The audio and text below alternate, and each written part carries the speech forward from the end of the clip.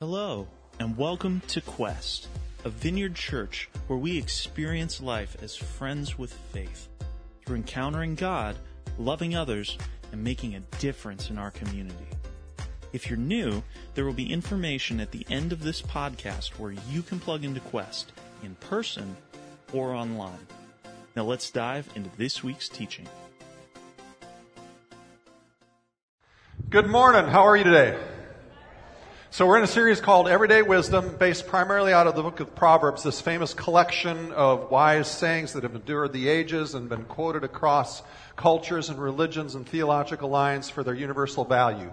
The purpose of wisdom is quite practical. It's actually to help us make more better decisions and fewer bad decisions. And what we saw 2 weeks ago is the definition of wisdom can be defined this way: the courage to face reality and respond with growing competence. Today we're going to start in one of my favorite Proverbs of all, chapter 3, verse 5. It says this: "Trust in the Lord with all your heart and do not lean on your own understanding." Now, this doesn't mean you don't use your understanding. It just means, where is your ultimate trust for understanding placed? Is it in you or is it in God? And in all of your ways, acknowledge Him, and He will make your paths straight. Another way to translate that last line is, He will show you what path to take. Which actually brings us to, I think, one of the biggest, most common questions we all struggle with and we face in our life of faith and our life just in general. What is God's will? What does God want me to do in whatever particular situation I'm facing, whether it's a job change or whether I'm thinking about a grad school or something else, or whether I want to get married or divorced, or all those important questions that we face throughout life. Because the truth is that we make our decisions, and our decisions make us as well. The decisions we make today determine the storyline of our lives tomorrow. Now, for some of you, that brings some haunting things to light because you regret some of your decisions in the past. You feel like at times, maybe I miss God and everything is so weirded out because of my decisions that I don't think I can ever make things that much better. And God really wants to speak to that area of disappointment for you, and He wants to bring hope for you in your future. So my oldest son has been in a season of really exploring what he wants to do in life, seeking a direction for God's will in his direction. And he recently read some material by Craig Groeschel, and it had some really interesting ways of talking about what we're talking about today. So I'm going to borrow some of his ideas today. I want to give him credit. Whether who you are today is really a conglomeration of your decisions from the past. So the question is, who will you become? And what will you accomplish in the future because of your decisions today? As we noted 2 weeks ago, a lot of us, we all make some bad decisions, right? At least some less than good ones. And how many of you have ever made a permanent decision on a temporary emotion? You lost your temper, and you shouldn't have. Now, don't raise your hands. Did any of you lose your temper on the way to church today, saying, "Kids, would you just please stop yelling and complaining? We're going to church and you're going to like it"? How many of you have decisions that you wish you could have a do-over on? Maybe it was something ridiculous that started with saying to a friend, "Hold my beer and watch this." And that particular this ended up in something you regret, you wish you wouldn't have done.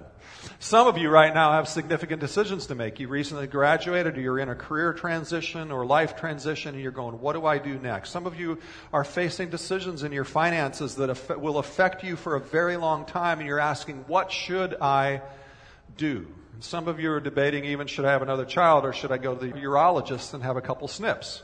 Big decisions. Really. Whatever your decision, maybe you're facing some important decisions. You need God's direction and His will in your life. I actually find it really interesting observing how people make decisions in our culture, especially as it affects the younger generation. I absolutely love our younger generation. They have so much to offer and so much talent. Some of the studies around millennials and younger indicate, though, that they're having a harder time making decisions than previous generations. And the studies generally point to 3 reasons for indecision. And I actually think these 3 reasons are beginning to infect us all and causing us all to struggle with indecision. The first one we touched on a couple of weeks ago. We face far more decisions today than ever before. I mean, okay, so growing up, we had 3 TV channels. I thought it was fantastic when we got to 5. We had no video rental places. They didn't exist because VCRs didn't exist. Okay, I'm old. So if you wanted to watch something on TV, you had a choice, ABC, NBC, or CBS, and eventually PBS and something else. But today, if you want to sit down as a family, I find us doing this all the time. Sitting down, wanting to watch something together as a family, have a relaxing evening. Between Netflix, DirecTV, Redbox, Prime, Amazon Prime, Family Video, we have thousands of choices. So I don't know if this happens to you ever, but do you ever spend 45 minutes trying to decide what you're going to watch and in frustration give up? Does that ever happen to anybody else? We're living in an age with so many options, it actually becomes more difficult for us to decide. As a result, one of the things that's happening, especially in younger generations, is this increasing pressure to make the right, perfect decision. And there's a fear of an imperfect decision. What's the best decision? What is God's will? In the face of those questions, we tend to become paralyzed sometimes, and we often make no decision, which in itself we know is a decision, and sometimes that's oftentimes worse than making an imperfect decision. We need some divine direction on how to face decisions. The second reason decisions are harder is what is called the illusion of perfection. When I was growing up, I realized, man, I'm sounding really old now. We knew about the imperfect home, imperfect friends, and imperfect families because we saw it, we experienced it up close personal, right? But today with social media, we see illusions of others all the time. We see the highlight reels of other people's lives thinking that is just normal everyday life. So they're enjoying this perfectly amazing meal and my meal flopped. We're seeing them out on a perfect date night, and the last time I went out on a date, we got into a fight. We see the perfect family, and all we can think of is, man, I just wish I could round my annoying kids up long enough to take a smiling picture with every single smile on the face of every child. And that further feeds into our need to make perfect decisions, to know the perfect will of God. In order to have a great marriage, I need to pick the perfect person, and sometimes you wonder if you blew that one, right? The pressure can be paralyzing and quite dangerous. The third reason we struggle with indecision oftentimes today is what was called the overprogramming of kids. When I was growing up until we hit junior high, we just had one sport each year that was organized, Little League, and it happened for about 5 to 6 weeks of the year, 3 times a week instead of 5 times a week like sports are today. And the rest of the time, since we didn't only have 3 channels and TV channels, the parents just said to us, go outside and do something. Yes, even in the Minnesota winter. So we'd go out and we'd make up games. We'd dug tunnels in the snow. One of the games we made up, we had contests to see who could put their tongue on a metal pipe at 10 below weather and see how little of their tongue they left behind. We played armies. We would make our sniper perches on the tops of people's garages and houses without them knowing what we were doing. At least we don't think they knew. We did pick-up games of all sorts that we knew, and nothing was organized by adults. We made all the decisions, who the captain was, what the rules were. We solved our own problems, yes, sometimes by force, but we quickly learned that there are better ways to resolve problems that hurt less. Today, researchers are noting that we organize everything for our kids. We pack their schedules. We tell them what to do, when to do it, and how to do it. And kids are no longer learning the creativity and the decision-making skills that go along with just go outside and do something. Those muscles aren't being developed, leaving our kids with more indecisiveness in the face of fluid, uncertain situations and decisions that need to be made. I heard a boss this last week tell a story of an employee who was having a hard time deciding between a couple positions they were being offered, so the boss made the comment, do you think you struggle with indecisiveness? And the employee looked back at him and said with thoughtful seriousness, well, yes and no. And then he went on for 5 minutes to try to explain why he couldn't figure out whether he was being indecisive. An article in Forbes magazine talked about career paralysis, especially among 20-somethings who are afraid to make a mistake in their career. And when you dig behind that fear, that paralysis, what you discover is the difference between the older generations is the older generations were basically told life is all about just get a good education, get a good job. And a good job meant often steady, solid income and nothing more than that. It didn't include a high priority on what you love, right? So that's what we did.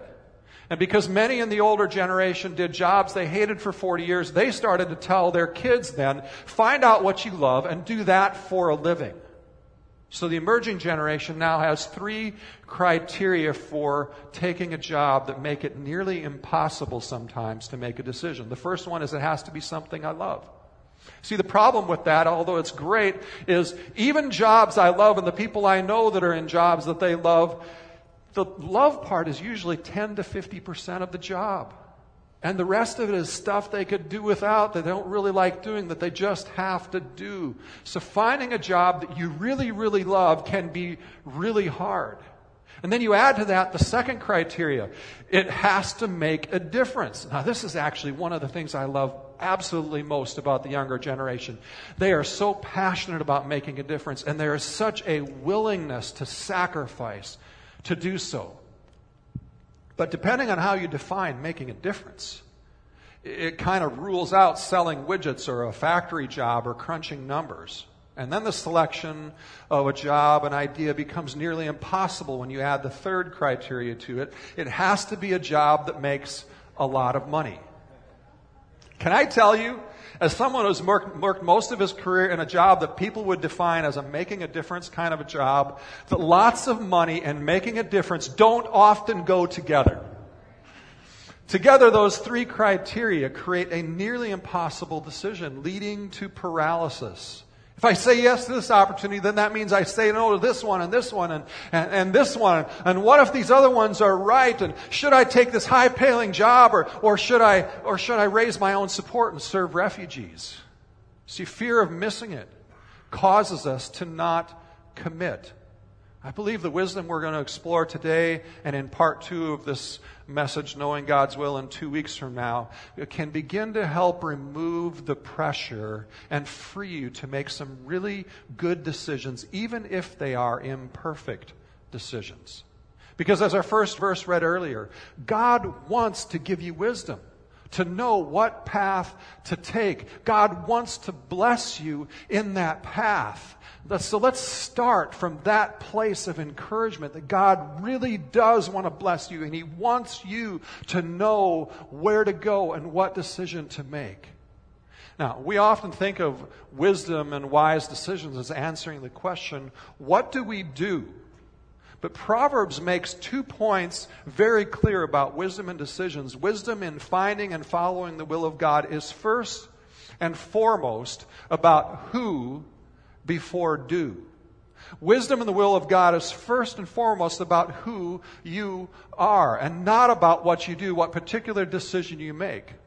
When our core text today says, in all your ways acknowledge God, that word acknowledge is often translated submit as well. And so its first and foremost focus is not about doing, it's about who you look to define right and wrong and reality, and who you submit to, the authority that you submit your life to, your character and your morality, the one who sets the boundaries to which you submit. And it's also about the mission to which you submit your life. See, this wisdom and character connection is frequently discussed throughout Proverbs in boatloads of verses. And in each of these verses on the screen, many of them kind of follow a formula. They put character in the forefront of wisdom. And many of the texts say, this is wise, unwise, bad character, and brings destruction. This is wise, good character, and brings the delight of God and causes God to delight in you. Now, when you think about it, character in our lives is really those things about us that make relationships and life in the world delightful and good and beautiful and satisfying and harmonious and peaceful and loving and easy. For example, lying is bad character. Why? Because it hurts others and yourself. Honesty is good character. Why?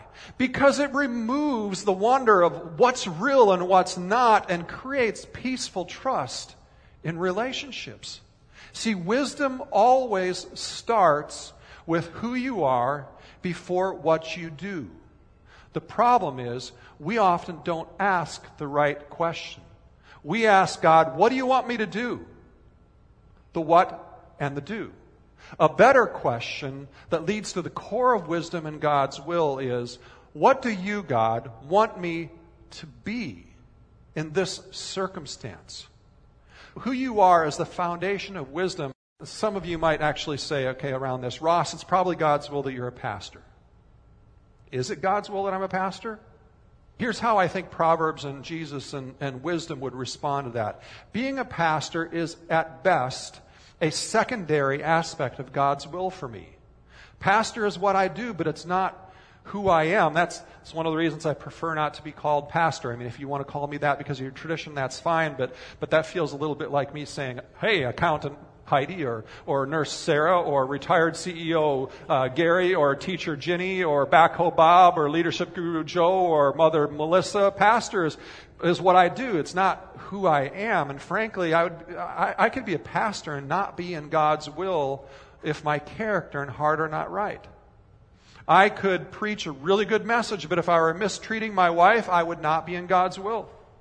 I could lead people and get a lot done, but if I'm not paying my bills, then I'm not responsible with money. I'm not in God's will. If I don't live up to my responsibilities in character and a right heart toward God and others, then I am not in God's will, no matter what I'm doing. And neither am I wise, nor am I making wise decisions in life. See, God is more concerned about the who before the do if we are to be wise. So how does this apply to you and I? You might ask, well, should I date this person? And the answer is date whoever you like as long as they have good character and integrity and they're following and serving Jesus. And as you date them, treat them with kindness and respect and love. And even if you break up with them, leave them better off than when you found them by how you care for them and treat them, even in the breakup process. Should I stay in my job or take another? I don't know, but I know that you can definitely know God's will for you right now, wherever you are. Be a faithful follower of Jesus. Pray for the peace and prosperity of your coworkers and your business and your customers, and give it your all so that even if you leave the place better than when you came. Before you think about the do of the future, think about the who you are in the present. Instead of what you want me to do, Jesus, the question is, what do you want me to become in the present? Because God's will and wisdom is always seen in the present. So what is God's will? It is who before do. And it may mean at times a specific do that God is going to tell you about, but most of the time it's who you are in the present. God's will is who before do. And second, God's will is why before what?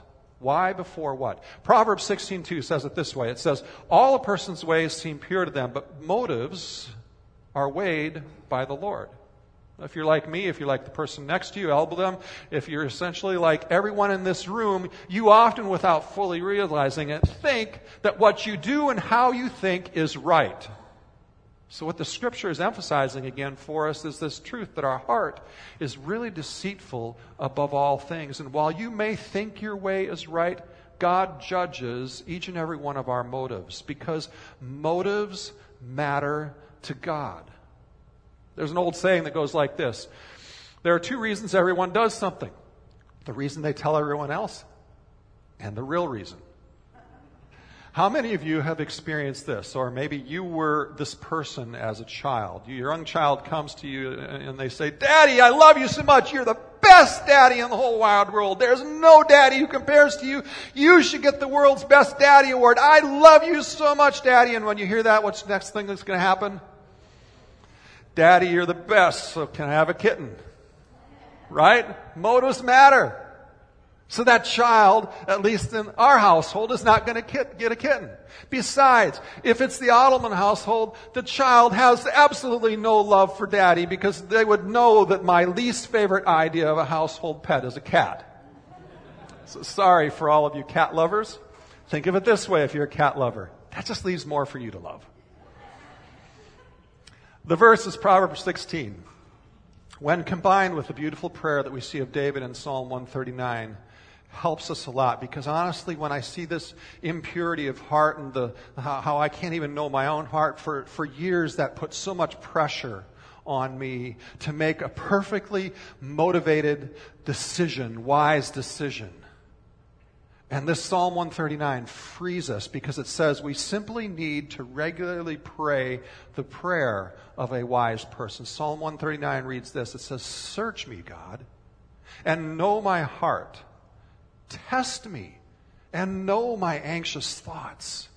See if there is any offensive way in me, and lead me in the way everlasting." I want to encourage you, if you want to go home and read the whole of Psalm 139, it is this beautiful, amazing prayer of what it looks like to acknowledge God in all things. But let me speak to you guys especially for a moment. Guys, sometimes we poo-poo this self-reflection and emotional awareness thing that's talked about today. But both Solomon and David, two manly, successful men in history, advise us, if we want to be wise, we must know what's going on in here. We need to be reflective. We need to be emotionally self-aware. We need to face and understand our anxious thoughts with God. So much of our binge watching, binge drinking, binge eating, binge sporting activities are ways to escape our anxious, fearful, and tearful thoughts of what's going on inside here. And when we do that, we undermine wisdom in our lives. Seek God's insight into your motives. What's fueling the why of the drive inside of you by seeking feedback from God? Why? Because of the confidence that God will then lead you to ways everlasting, into His perfect, enduring will. When you put the who before the do and the why before the what. Proverbs 4:23 says it this way. Above all else. Above what else? All else. The most important thing to be wise, right up there alongside of reverencing God. Above all else, guard your heart. For everything you do flows from it. So many times when I pray Psalm 139 and say, God, search my heart and see if there's any wicked way in me, it's actually scary how often my motives are tainted, if not outright selfish and impure. So often my motives are about what I want, not what is best and right and good, not about what is wise. And here's the crux of the problem. It's nearly impossible to get to the right place in life, the right do in life, if you start with the wrong why. Facing our reality is always the beginning of wisdom. Remember our definition of wisdom? Wisdom is the courage to face reality and respond to that with growing competence. See, the why of our heart really, really matters. Because it's out of our heart that all of our actions flow, our words flow, our decisions flow, our motives of our heart, what's driving us, the why of what we do. So what's God's will? Start by examining your motives. You want to buy a new car? Why? Why are you buying a new car? Is it because you can afford one? Is it because you need more reliable transportation? Or are you just making a statement that you cannot afford, a decision that's going to cause you to take on debt or prevent you from saving or prevent you from giving in a way that's wise? Going back to last week's questions, is it wrong? Well, maybe not. But that isn't the right question. Remember the right question, from 2 weeks ago? The right question is it wise? And wisdom starts with the why, the motive, not just the action. If you're complimenting someone, are you really sincerely wanting them to feel great, or do you just need to feel great because they like you and they respond to you out of that compliment because you want something? Why is it that sometimes you name drop or give compliments?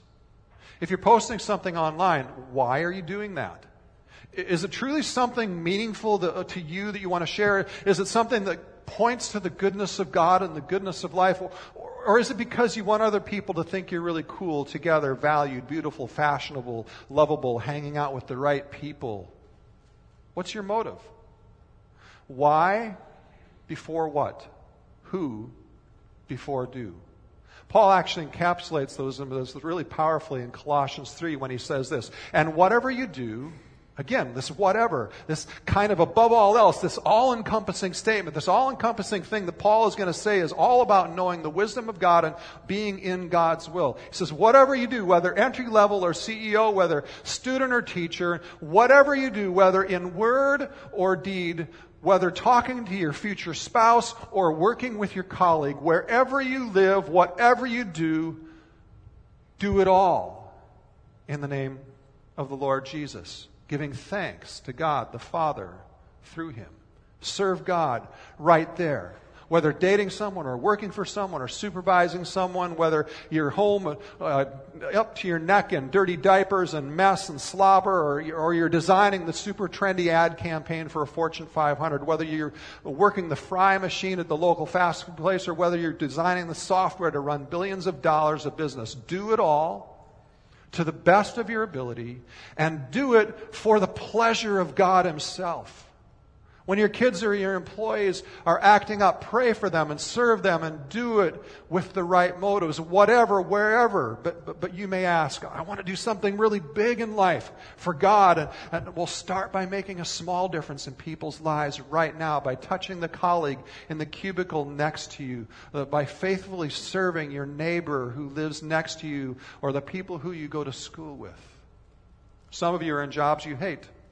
And you want something so much more. Well, whatever you do, wherever you are, be really good at what you do right now.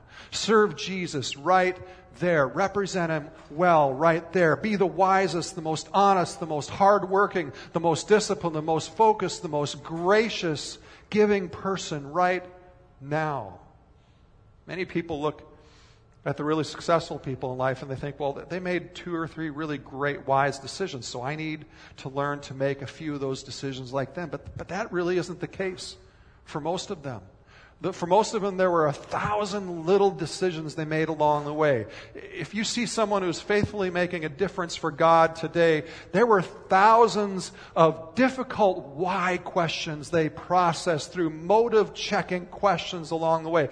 Decisions to die to their own selfish motives and bitterness in their own heart, to serve others, to give up that pain, to forgive even when treated wrongly, and make sure their motive was right. God designed each and every one of our hearts to know God and delight in God and walk in harmony with God and His ways, and to bring glory to Him as we love His creation as He loves His creation.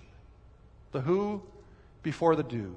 The why before the what. I mean, so many people ask the question, what does God want me to do?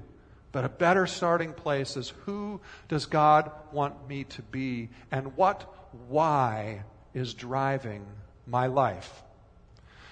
There have been so many people in my life who've inspired me. One of the people who really inspired me years ago is a guy named Stephen. I met him my junior year in college. I moved onto a floor that was kind of Stephen's second home. He would show up daily and ask what he could pray for me about. And he would talk to me about what he'd heard in the Bible and ask me what I had heard in the Bible that day. And we'd talk. And Stephen was constantly looking for ways to care for people. He would challenge me in my motives and for doing things, and encourage me to love people freely and genuinely. So sometimes I would come back from class and I'd find him in my room folding my laundry. Every college kid's dream, right? Well, he told, and he would sit there and tell me what a great joy he'd had that day serving different people, how he'd helped people, how he'd cared for people and served them and prayed for them. And Stephen was a giver. He always tithed. Everything he had, 1/10 of everything he had went to God's work. And whenever we ran into a student who was running low on money and possibly not going to be able to come back the next semester, Stephen would hand him some cash and pray for him and encourage him. And the thing about it is, Stephen was mentally and emotionally handicapped. He wasn't a student. He wasn't able to hold down a job because he couldn't handle the stress of that. He was rightly on disability. But he knew God's will. And he knew God's wisdom was all about the who before the do and the why before the what. And he was one of the most caring, wise, peace-filled, happy people I have ever known in my entire life. And Stephen touched the lives of so many people who are today prominent leaders in whatever field they're in. They adopted him year after year as they came on that same dorm floor. But in reality, when you really got to know Stephen, he adopted them with his genuine sense of love for people, and he changed their lives and their perspectives of so many people who are now in leadership positions all over this nation. Because Stephen knew that wisdom was less about how smart you are and what you knew, and less about the particular decisions you made. It was more about the who you were and the why you did things. See, I actually find it so beautiful and amazing that 35 years later, as I'm sitting down this last week pondering who in my life illustrates this message, that it's his face and his name that comes to mind, not all the prominent leaders I've had the privilege of spending time with. When you look at the teachings of Jesus regarding the will of God, wisdom, making good decisions, it's all about the people. He rarely talks about specific career stuff, specific types of types of things. It's all about the people. Love God and love people. So if you're a note taker and you want the next slide, I want you to grab your phone right now and take a picture of the next slide. It has some powerfully thought-provoking statements worthy. I've been meditating on them all week, but it won't be on the screen for very long. So here is the truth. Craig Rochelle profoundly summarizes it this way. He says, when you get the who right, you actually do more. When you get the why right, the what has power. If you're becoming the right who, God will help you choose the right do. And if you're driven by the right why, God will lead you to the right what. Because it takes us back to where we started. If you trust in the Lord with all of your heart, you trust Him enough to let Him search your entire heart, expose and shape the why of your heart. And if you do not lean on your own understanding, in other words, you use your understanding, but as you do, you trust God's understanding more. You let Him define character and right and wrong and good versus best and the boundaries of healthy living and what that looks like in relationships. And if, in all your ways, you acknowledge Him, you recognize His authority and His greatness, and you defer to Him. You submit your ways to Him and seek to bring Him praise and glory in everything you do. Then He's going to make your paths straight. So don't freak out about the decisions you're facing. Focus on the primary thing. Who does God want you to be right now? Right now, each and every day. God will lead you into His will because He wants you to walk in His will even more than you want to walk in His will. So relax. God's got you. He's got the wisdom and the decisions for you. Would you stand with me as we pray?